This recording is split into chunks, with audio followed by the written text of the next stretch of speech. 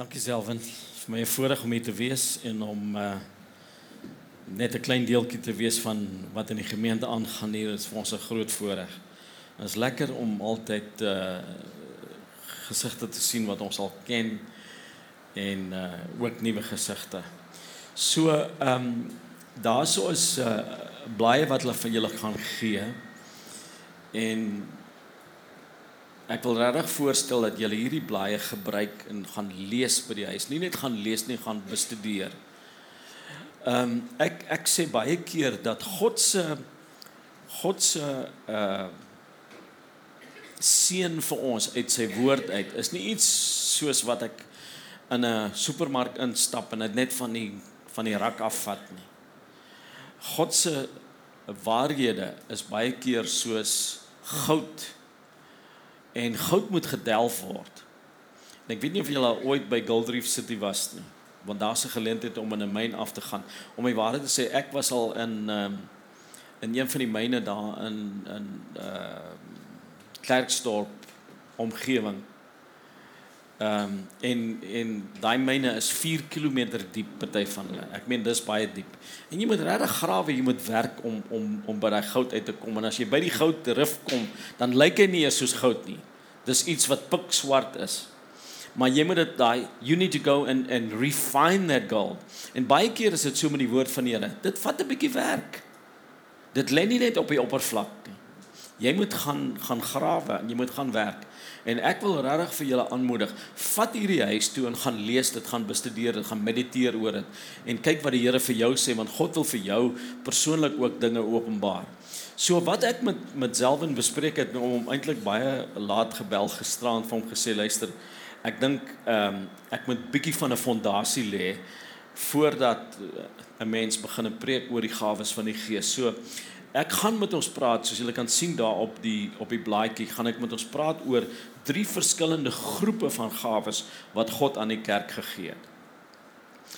En ek gaan vir ons so 'n paar beginsels neerlê. En as jy wil notetjies maak net van die beginsels, dan sal dit jou help om die hele proses te verstaan waarheen ons werk en wat ons wil hê julle moet verstaan. Hier is die eerste beginsel en dit is baie maklik, baie eenvoudig. God is 'n gewer. Ons moet dit verstaan van sy karakter. God hou daarvan om goeders weg te gee. En ek is so dankbaar dat ons God een is wat wil gee. En natuurlik die woord gawes praat van die feit dat God vir ons dinge wil gee. Ek wil vir ons net 'n paar skrifgedeeltes gee voor ons by hierdie dokument kom. Net om te bewys dat God 'n gewer is. Nou, dis belangrik as ons enige leerstelling wil bevestig en die waarheid daarvan wil bevestig. Jesus het dit gesê en hy haal aan uit die boek van Deuteronomium uit, as hy dit sê. Hy sê, elke woord sal bevestig word deur die mond van, of uit die mond van 2 of 3 getuies. So as jy enige leerstelling wil bevestig en bewys in die woord van die Here, moet jy ten minste 2 of 3 getuies hê, 2 of 3 skrifte wat dieselfde ding sê. En hier sou dat ek begin met hierdie eenvoudige skrifgedeelte wat ons almal uit ons kop uit behoort te ken. Johannes 3 vers 16. Hoe gaan daai vers? Wat sê dit? Want so lief het God die wêreld gehad dat hy sy eniggebore seun gegee het.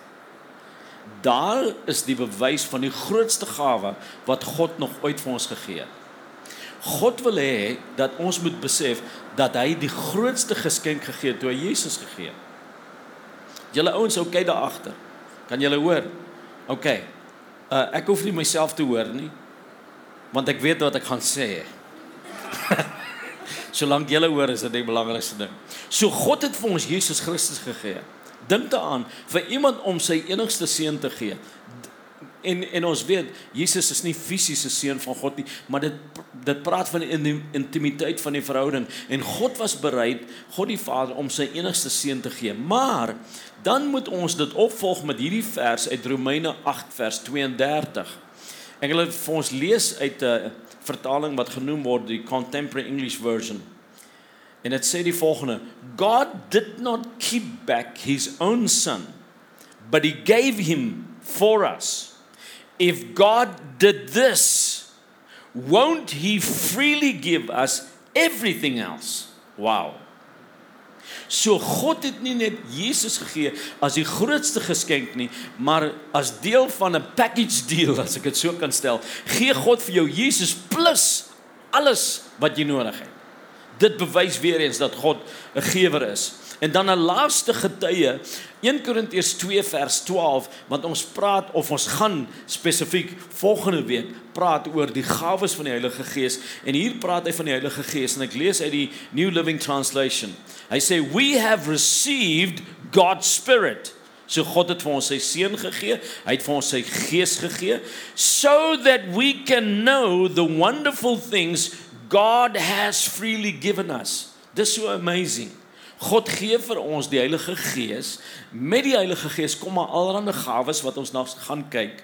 Maar daar kom ook hierdie vermoë dat die Heilige Gees openbaar aan jou al die goed wat God vir jou gegee het, sodat jy die waarde daarvan kan besef. So God is 'n gewer. Dis die eerste beginsel wat ons moet verstaan. Dan hier is die tweede ding. En ek wil amper sê, hierdie beginsel so stel. God is nie boring nie. God het verskeie verskillende gawes, en dis waaroor hierdie blaai gaan. Dit praat van 3 groepe van verskillende gawes, en gaan vir ons wys hoe hierdie gawes van mekaar verskil. Kom ons kyk na, en ek gaan nie hy skrifgedeeltes lees nie, want ek moet soort van die tyd dophou hier. En in die eerste kolom in 1 Korintiërs 12 sê hy in vers 4 daar, there are diversities of gifts. So hy praat van gawes, hy praat van geskenke. In vers 7 sê hy, but the manifestation of the Spirit is given to each one for the profit of all. En julle kan sien daar in die vertaling wat ek gebruik hier, en dis die New King James Version, is daar aan die einde van vers 7 is daar 'n dubbelpunt. En 'n dubbelpunt sê, hier volg nou wat ek van gepraat het. So dan volg daar 'n reeks van 9 gawes wat Paulus aan ons verduidelik wat God vir ons gegee het deur die Heilige Gees. Die rede waarom ons dit manifestation gifts noem, is omdat dit praat van gawes, en hy noem dit ook die manifestation of the Spirit. Nou, hier is 'n eenvoudige beskrywing van die woord manifestasie. Dis 'n openbaring van God. Dis iets wat God vir ons wys. Hy openbaar homself, hy openbaar sy bonatuurlike krag deur hierdie gawes. Dan, as ons kyk na die middelste kolom, wat ons noem die motivational gifts, en ek gaan nou verduidelik hoekom ons dit motivational gifts noem. Maar kyk na vers 6 daar. Hy sê, having then gifts differing according to the grace that is given to us. So, hy praat van verskillende gawes. Ons het almal verskillende gawes. En die rede waarom ons dit motiveringsgawes noem, is in vers 4 sê hy, dat ons lede is van een liggaam, maar hy sê, al die lede het nie dieselfde funksie nie. Nou, voordat jy die funksie kan verrig, moet jy 'n begeerte hê om daai funksie te volvoer. Dan moet 'n dryfveer binne in jou wees, om te doen wat God beplan het vir jou lewe. En dis hoekom ons dit noem motiveringsgawe. Dis die dinge wat my soort van dryf. Dis 'n begeerte wat God in my inbou. Dis deel van my make-up. Dis soos God my aan mekaar gesit het. En ons het verskillende dryfvere, ons het verskillende begeertes, verskillende dinge wat ons 'n soort van 'n voorrangkeuse gee in ons lewens. En dis waaroor dit gaan. Dan in die derde kolom gebruik hy weer eens die woord gifts of gawes in vers 8, en hy praat van Jesus wat opgevaar het, en toe hy dit gedoen het, sê hy, he gave gifts to men. Hy het gawes aan die mense gegee. En die rede waarom ons dit ministry gifts noem, is as ons gaan na die laaste blokkie toe in vers 12, sê hy, these gifts, en hy noem 5 gawes, were given for the equipping of the saints for the work of ministry. En hier is 'n belangrike ding om te besef. Ons kyk gewoonlik na die ouens wat hier voor staan, die ouens wat in voltydse bediening het, en ons sê, okay, hulle is in die bediening. Ek het nuus vir jou. Hy sê, ons is almal in die bediening. En die ouens wat hier staan, herder, leraar, evangelis, apostel, profeet, wie dit ook al mag wees, is daar om julle as gelowiges toe te rus vir jou bediening. Jy te bediening. En is belangrik om uit te vind, wat is jou bediening? En dis waaroor hierdie gawes gaan. So, dis belangrik om te besef, dat daar verskillende gawes is, en God het 'n groot verskeidenheid. Ek gaan net 'n bietjie sê, en ek wil nie preek wat Selwyn volgende week mee gaan deel nie. Maar kom ons kom terug na die eerste kolom hier, en daar's 9 gawes van die Heilige Gees, 9 manifestasiegawes, en is interessant dat ons daai 9 gawes weer eens in 3 groepe kan verdeel. Kom ek vir ons hierdie sleutelwoorde gee. Revelation gifts, demonstration gifts, and communication gifts. Revelation gifts are gifts that supernaturally show something that I couldn't see with my natural mind or understand. So God opens up revelation to me, and it is supernatural. En die 3 gawes wat in daai groep val is a word of wisdom, a word of knowledge, and discerning of spirits. Want dit wys my iets wat ek nie met die natuurlike verstand kan begryp nie. Then demonstration gifts are gifts that supernaturally do something. And the 3 gifts that fall under that category is the gift of faith or special faith, the gifts of healings, and the working of miracles. And then in the last group, communication gifts, gifts that supernaturally say something, gifts that supernaturally show something, supernaturally do something, and here, gifts that supernaturally say something. Prophecy, different kinds of tongues, and interpretation of tongues.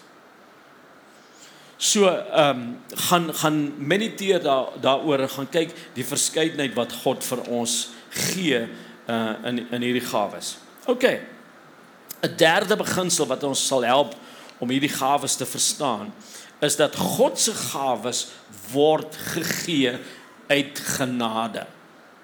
Ek dink dit is goed genoeg as God hierdie goed gawes noem, want 'n gawe, kom ek 'n sinoniem gebruik, is 'n geskenk, dis 'n persent wat jy kry. Dis nie iets wat jy verdien nie. As iemand jou 'n geskenk gee, dan sê jy nooit vir hy persoon, okay, hoeveel het dit gekos, kan ek betaal daarvoor? Want dis 'n geskenk, dis gratis. En die woord genade word nou bygevoeg om 'n ekstra klem te plaas op die feit dat jy dit nie verdien nie, dis nie iets wat jy kan koop nie, dit is iets wat vrylik aan jou gegee word. En dit was vir my baie interessant om die woord genade in al 3 hierdie skrifgedeeltes raak te sien. Ek gaan die eerste kolom oorslaan, kom na die tweede kolom toe, en ons kry die woord genade in vers 6 van Romeine 12. Kyk wat sê hy daar. Having then gifts differing according to the grace that is given to us. Let us use them. So, ons moet besef, dis genade. Dis nie omdat ek so oulik is, of so slim, of so talentvol, of selfs omdat ek so heilig is, of so supergeestelik is nie. Dis genade.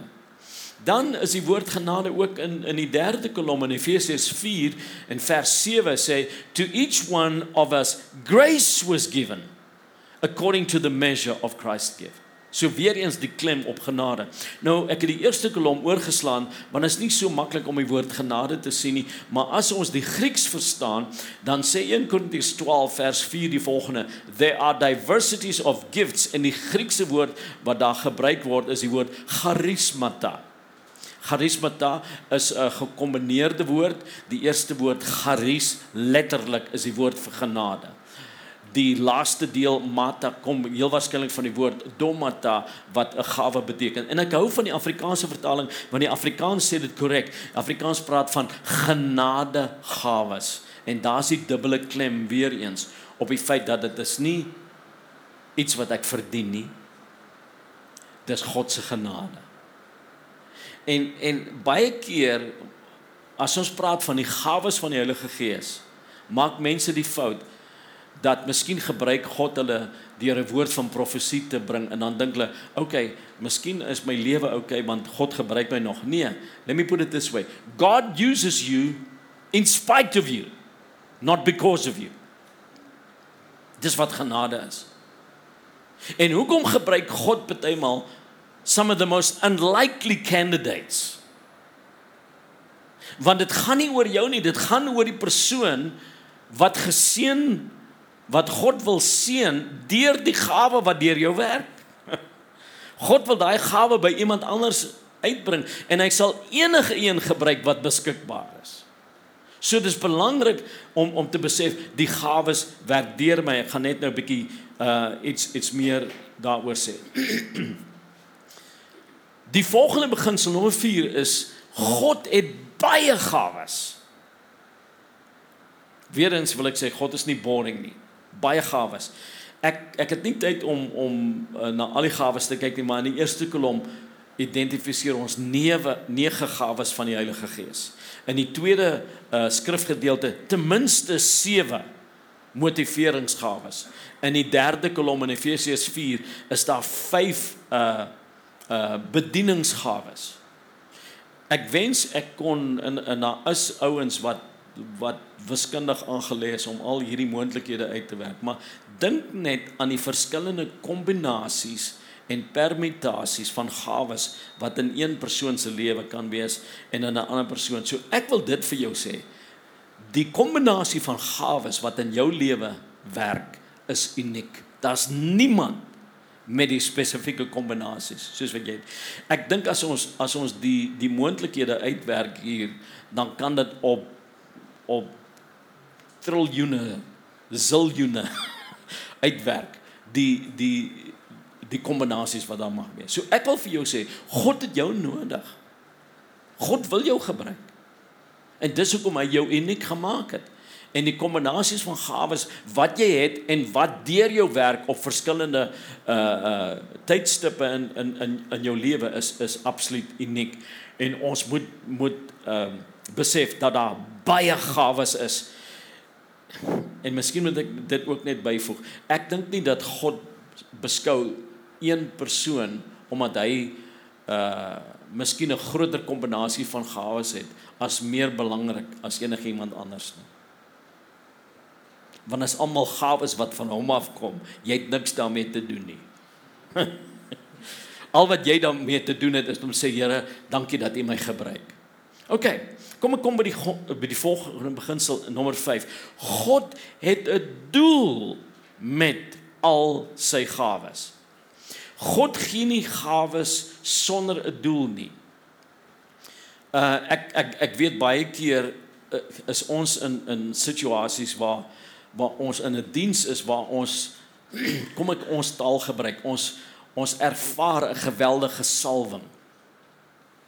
En ons loop hier uit en ons het 'n wonderlike tyd gehad en it's like an ecstatic kind of moment, and we had an encounter with God, and we felt the anointing, and we speak about the fact that was a real anointed service. We walk out of here. But why did God anoint you? Hoekom salf God jou? Nie vir jou nie. God salf jou vir iemand anders. Gaan lees in die boek van Handelinge waar hy praat van Jesus en hy sê die volgende, hy sê God anointed Jesus of Nazareth, who went about feeling good, looking good, no, who went about doing good. So, wanneer God jou salf, is dit sodat jy goed kan gaan doen aan ander mense. God het 'n doel met al hierdie gawes.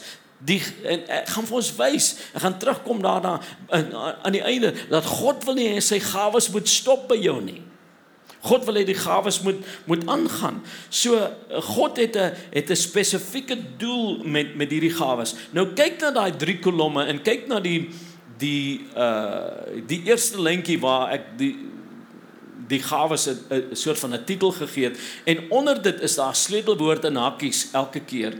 En wanneer dit kom by die manifestasiegawes, is die sleutelwoord power. Hierdie is gawes wat God aan ons gee, to empower us, sodat ons dinge kan doen en kan ervaar wat ons nie uit onsself uit die natuurlike kan doen nie. These are all supernatural gifts. You need to understand that. Dis nie natuurlike gawes nie. Wanneer hy praat van the word of wisdom, is dit nie aangeleerde wysheid nie. Dis iets wat God my gee op die oomblik wat absoluut bonatuurlik is. Wanneer hy praat van the word of knowledge, is dit nie kennis wat ek opgebou het nie. Dis kennis wat bonatuurlik, wat ek nie sou geweet het met my peanut brein nie. Dis bonatuurlike kennis. Wanneer hy praat van verskillende tale wat mense in praat, ek het op vertalings, ek moet hulle eintlik nie vertalings noem nie, maar dis parafrases van die Bybel.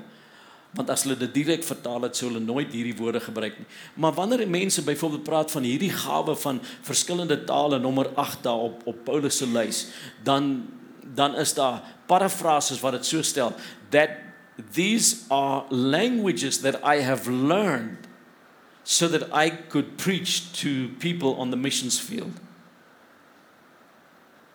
Dis bonatuurlike tale, en meeste van die tyd, wanneer mense in tale praat, is dit in 'n onverstaanbare taal.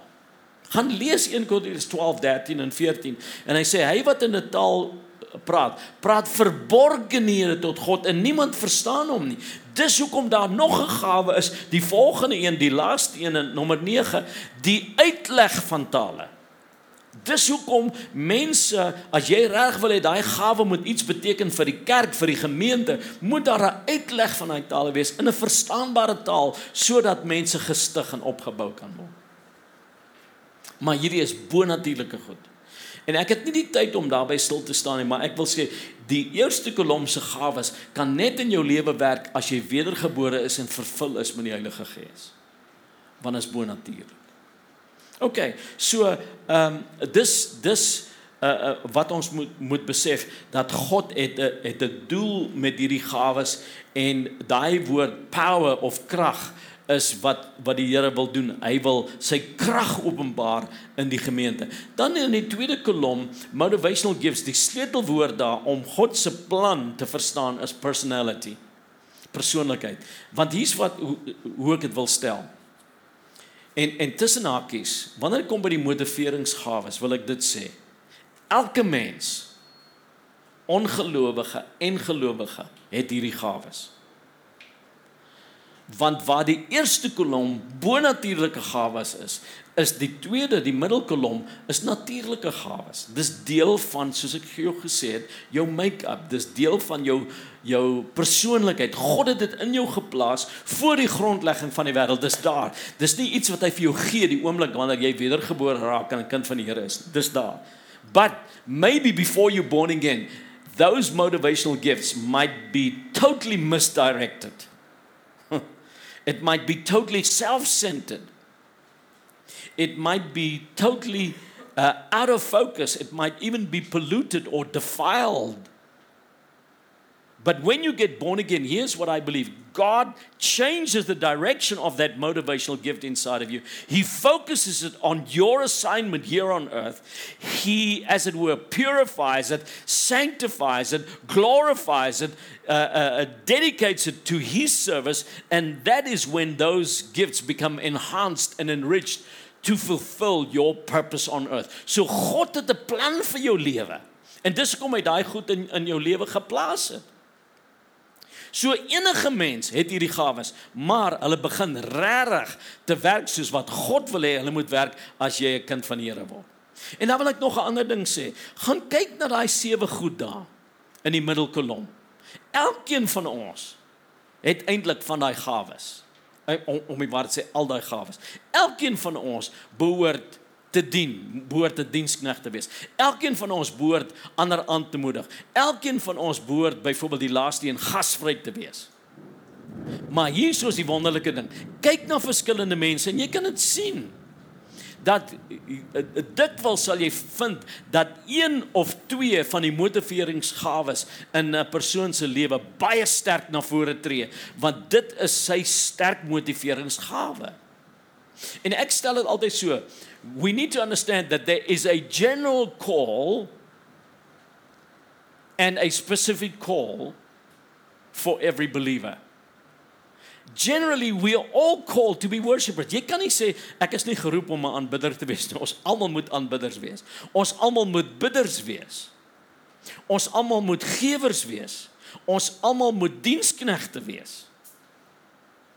That's part of the general call. But then there's a specific call. And I believe that quite often when it comes to the specific call, God will highlight a specific motivational gift. And that is what will come to the fore. Ek het die mense in die ander dienste vertel van bure wat ons gehad het vir baie jare. Mooi Christene, Lebanese mense. Maar, en ek dink die Here het soort van extra oorgaat van die motiveringsgawe van gasvryheid. Maar ek kom by Lebanese, maar dis nie die eerste Lebanese mense wat ek ontmoet het wat so is nie. Ontsettend gasvry. Jy kan nooit by hulle kom en net aanklop en ons het baie keer net vir hulle iets moet gee of vir hulle iets moet sê. As jy by die voordeur kom, laat hulle jou nooit daar staan en sê, kom in asseblief. Ons het iets om te eet. Maak nie saak watter tyd van die dag nie. Dis die tipe mense wat hulle is, ontsettend gasvry. Hulle gaan op vakansie, ons gaan na dieselfde oord toe, en dan het hulle elke aand, het hulle gaste vir ete. Dit sal my moeg maak. As ek op vakansie gaan, wil ek nie mense sien nie. Is net eerlik. Maar dis die tipe mense wat hulle is, en dis die motiveringsgawe wat in hulle is. So, daar's altyd een motiveringsgawe wat uitkom, en dit help jou om to fulfill God's purpose, God's plan, God's program for your life. So God gee die gawes met 'n doel. En dan in die derde kolom praat hy daarvan die bedieningsgawes, en die sleutelwoord daar is perfecting. As ons gaan kyk na verse 12 en 13 daar aan die onderste blokkie, hy sê, these gifts were given for the equipping of the saints, for the work of the ministry. Equipping is 'n sleutelwoord there. For the edifying, nog 'n sleutelwoord, of the body of Christ, till we all come to the unity of the faith and the knowledge of the Son of God, to a perfect man, to the measure of the stature of the fullness of Christ. So hy sê, hierdie gawes is om die gelowiges toe te rus, sodat hulle volwasse kan word. The word perfection doesn't speak about being perfect. None of us will achieve sinlessness here on earth. En as jy glo dat jy sonder sonde is, kom asseblief vorentoe dat ek daai sonde uit jou uit kan kry. Maar ons is nie sonder sonde nie. We will never reach that kind of perfection here on earth.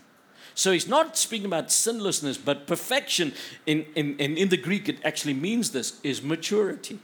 God will bring us to the full stature of a perfect man, mature in the image of Christ. En dis die doel wat God het met die bedieningsgawes. Kom ek gaan aan na die volgende beginsel, nommer 6. God se gawes werk op verskillende maniere. Laat ek weer vir ons vat na die eerste lyntjie toe. Manifestation gifts, sleutelwoord power, en dan 'n sleutelfrase wat die volgende sê. These gifts work through people. Dis hoe hulle werk.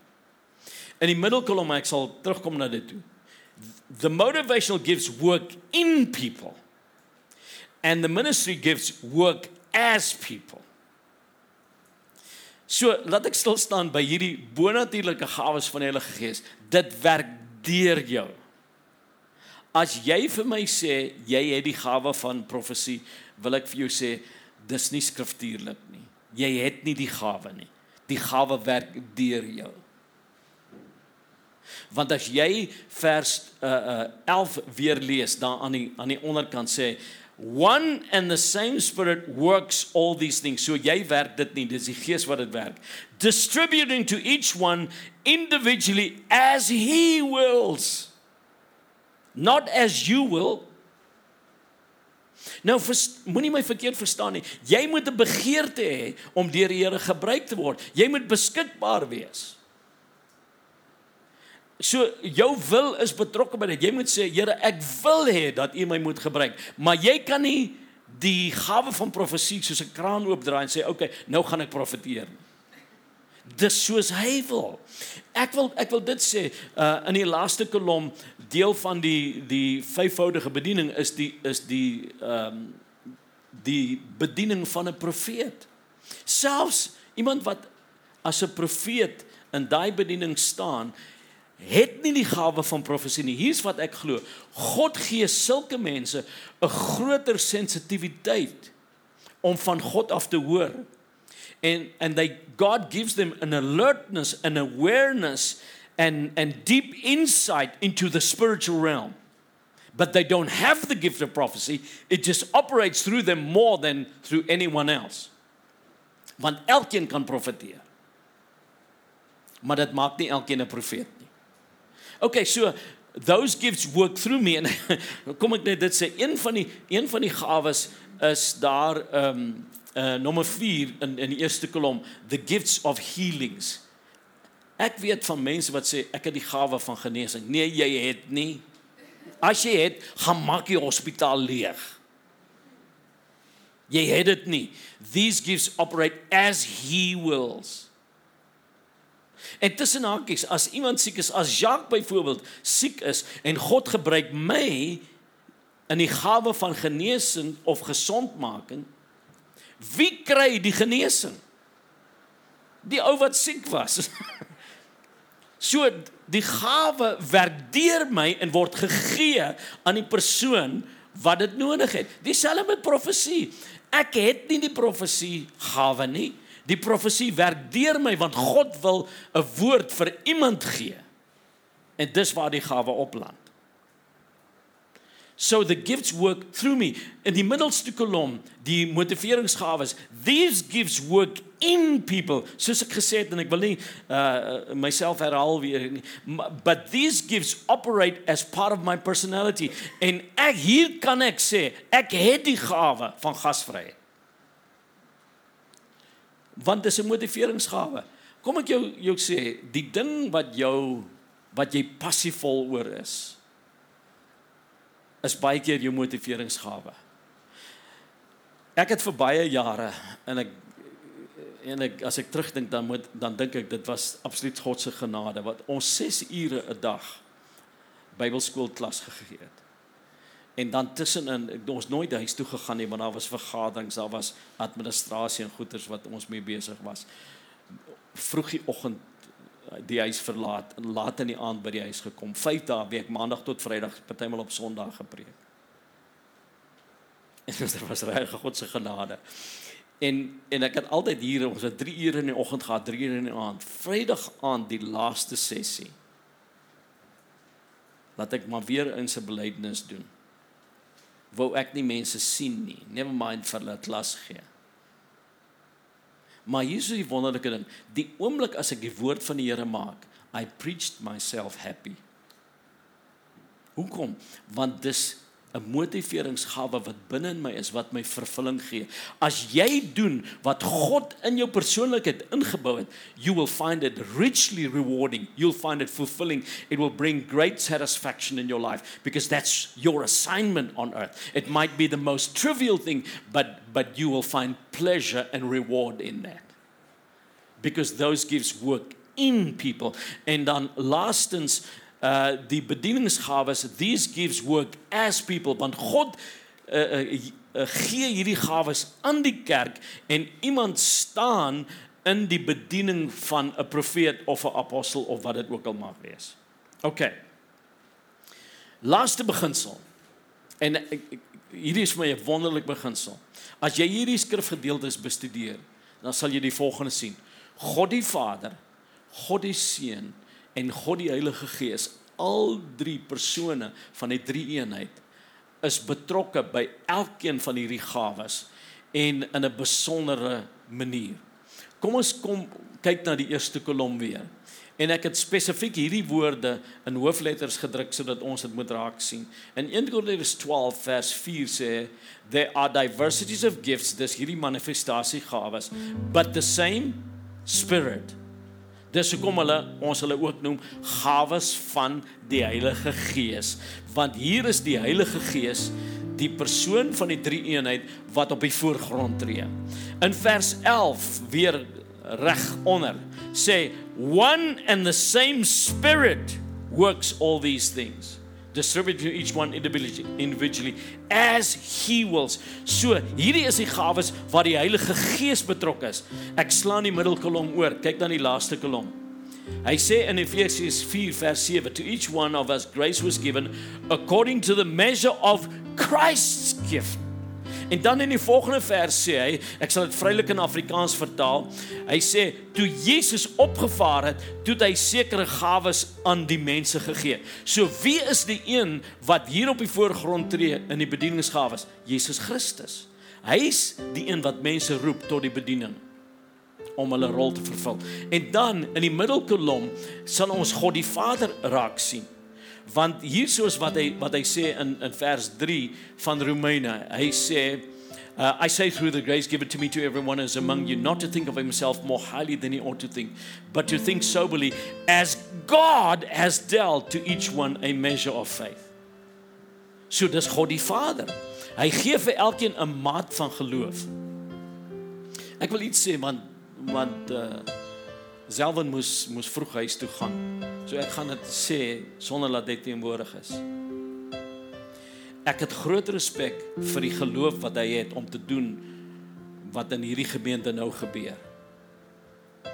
Wat is 'n pionierswerk? Dit vat geloof. Dit vat 'n groot stuk geloof om te doen. Ek het nie daai geloof nie, want dis nie my assignment nie. God gives you a measure of faith. Ek kan nie doen wat Reinhard Bonke doen nie, want God gee hom geloof vir sy assignment. God gee my geloof vir my assignment. Verstaan ons dit? So hierdie dinge in die middelste kolom kom van God die Vader af. So God die Vader, God die Seun en God die Heilige Gees is al drie persone van die drie eenheid is soort van op die voorgrond wanneer by elkeen van hierdie gawes kom. Kom ek ons terugvat na die eerste kolom toe. Kyk daar na die eerste 3 verse wat ons noem daar. In vers 4 sê, there are diversities of gifts, that dis die eerste kolom, but the same Spirit. Vers 5, there are differences of ministries, dis die laaste kolom, but the same Lord. Who's the Lord? Jesus Christ. Vers 6, there are diversities of activities, middelste kolom, but it's the same God who works all in all. Dit seën my so om te sien dat God die Vader, God die Seun en God die Heilige Gees betrokke is by hierdie. Ek gaan afsluit met 'n lied wat soort van hier in die 1980s, ek dink 1983. Sy's nog steeds daar, mens hoor haar nie meer so baie nie, maar sy is baie bekend in gospel circles in daai stadium. Dame met die naam van Sandy Patty, miskien van julle al van haar gehoor. Sy het 'n song gesing wat die volgende gesê het. En dit mooi lirieke. The Father gave the Son gave the Spirit. The Spirit gives us life so that we can give the gift of love, and the gift goes on. En dis my die mooi ding van God se gawes. God se gawes stop nooit nie as ons dit sal aangee. Ek het begin om te sê God is 'n gewer. Jy is in sy gelykenis geskape. God wil hê jy moet 'n gewer wees. Wat ook al jou gawe is, of wat ook al die gawe is wat deur jou werk, moet nooit by jou stop nie. God wil hê dat daai gawe na iemand anders moet aangegee word. En dit het nie net van toepassing op hierdie goed nie, enigiets anders. Hoekom gee ons geld in die kerk in? Want God het daai geld vir jou gegee. God gives you the ability to obtain wealth. Why? Because He wants you to become a giver. Everything that God gives you, whether it be finances, whether it be spiritual insight into your word, into His word, never keep it for yourself. Pass it on. The gift must go on. En ek wil jou aanmoedig, vat hierdie blaaihuis toe, gaan lees hom, gaan bestudeer hom, gaan mediteer oor hom, gaan bid oor hom en vra vir die Here, Here, waar wil U my gebruik? Asseblief, moenie vir die Here pleit en sê, asseblief gebruik my nie. Dis hoekom hy jou gemaak het. Hy wil jou gebruik. 'n beter gebed en 'n meer skriftuurlike gebed is dit: Here, wys my hoe en waar U my wil gebruik, want hy het vir jou die gawes gegee en hy wil jou gebruik in sy koninkryk. Amen. Kom staan.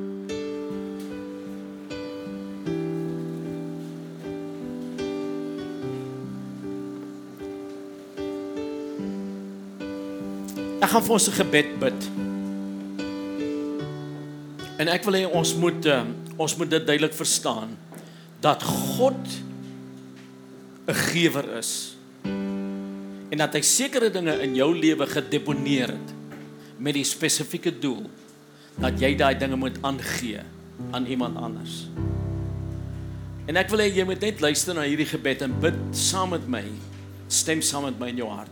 Vader, ek sê baie dankie dat U woord ons leer, dat U 'n gewer is, dat U bereid was om U seun te gee, en saam met Jesus Christus het U vir ons ook die Heilige Gees gegee, en die Gees het lewe aan ons gegee, sodat ons die gawe van liefde kan aangee aan ander, en die gawe hou aan om te gee. Dit stop nie by ons nie. Ek dank U, Here, dat U vir ons sal help om te sien dat U binne in ons gewerk het, ons sekere natuurlike gawes gegee het, motiveringsgawes, dryfvere, sodat ons kan doen dit wat U vir ons beplan het. Dat U ook sekere bonatuurlike gawes gegee het, wat deur ons kan werk om ander mense te seën, om ander mense te stig en op te bou. Ek dank U dat U vir ons sekere mense gegee het, wat staan in 'n bediening waar hulle ook ander mense opbou en toerus, sodat hulle volwasse kan word en sodat die liggaam van Christus kan opereer, soos wat U wil hê hierdie liggaam moet funksioneer. Ek bid spesifiek vir hierdie gemeente in die fase waarin hulle nou is, met die bouprojek wat voor hulle lê, dat daar soveel vrywilligers nodig is, dat daar soveel mense wat gawes het, nodig is om na vore te tree en te sê, dis waar ek kan help. En ek dank U, Here, dat U daai dinge wakker sal maak in mense, en dat hulle beskikbaar sal wees, en 'n begeerte sal hê, om deur U gebruik te word, want U wil hulle gebruik, tot verheerliking van U naam. En ek sê vir U dankie daarvoor, in Jesus se naam.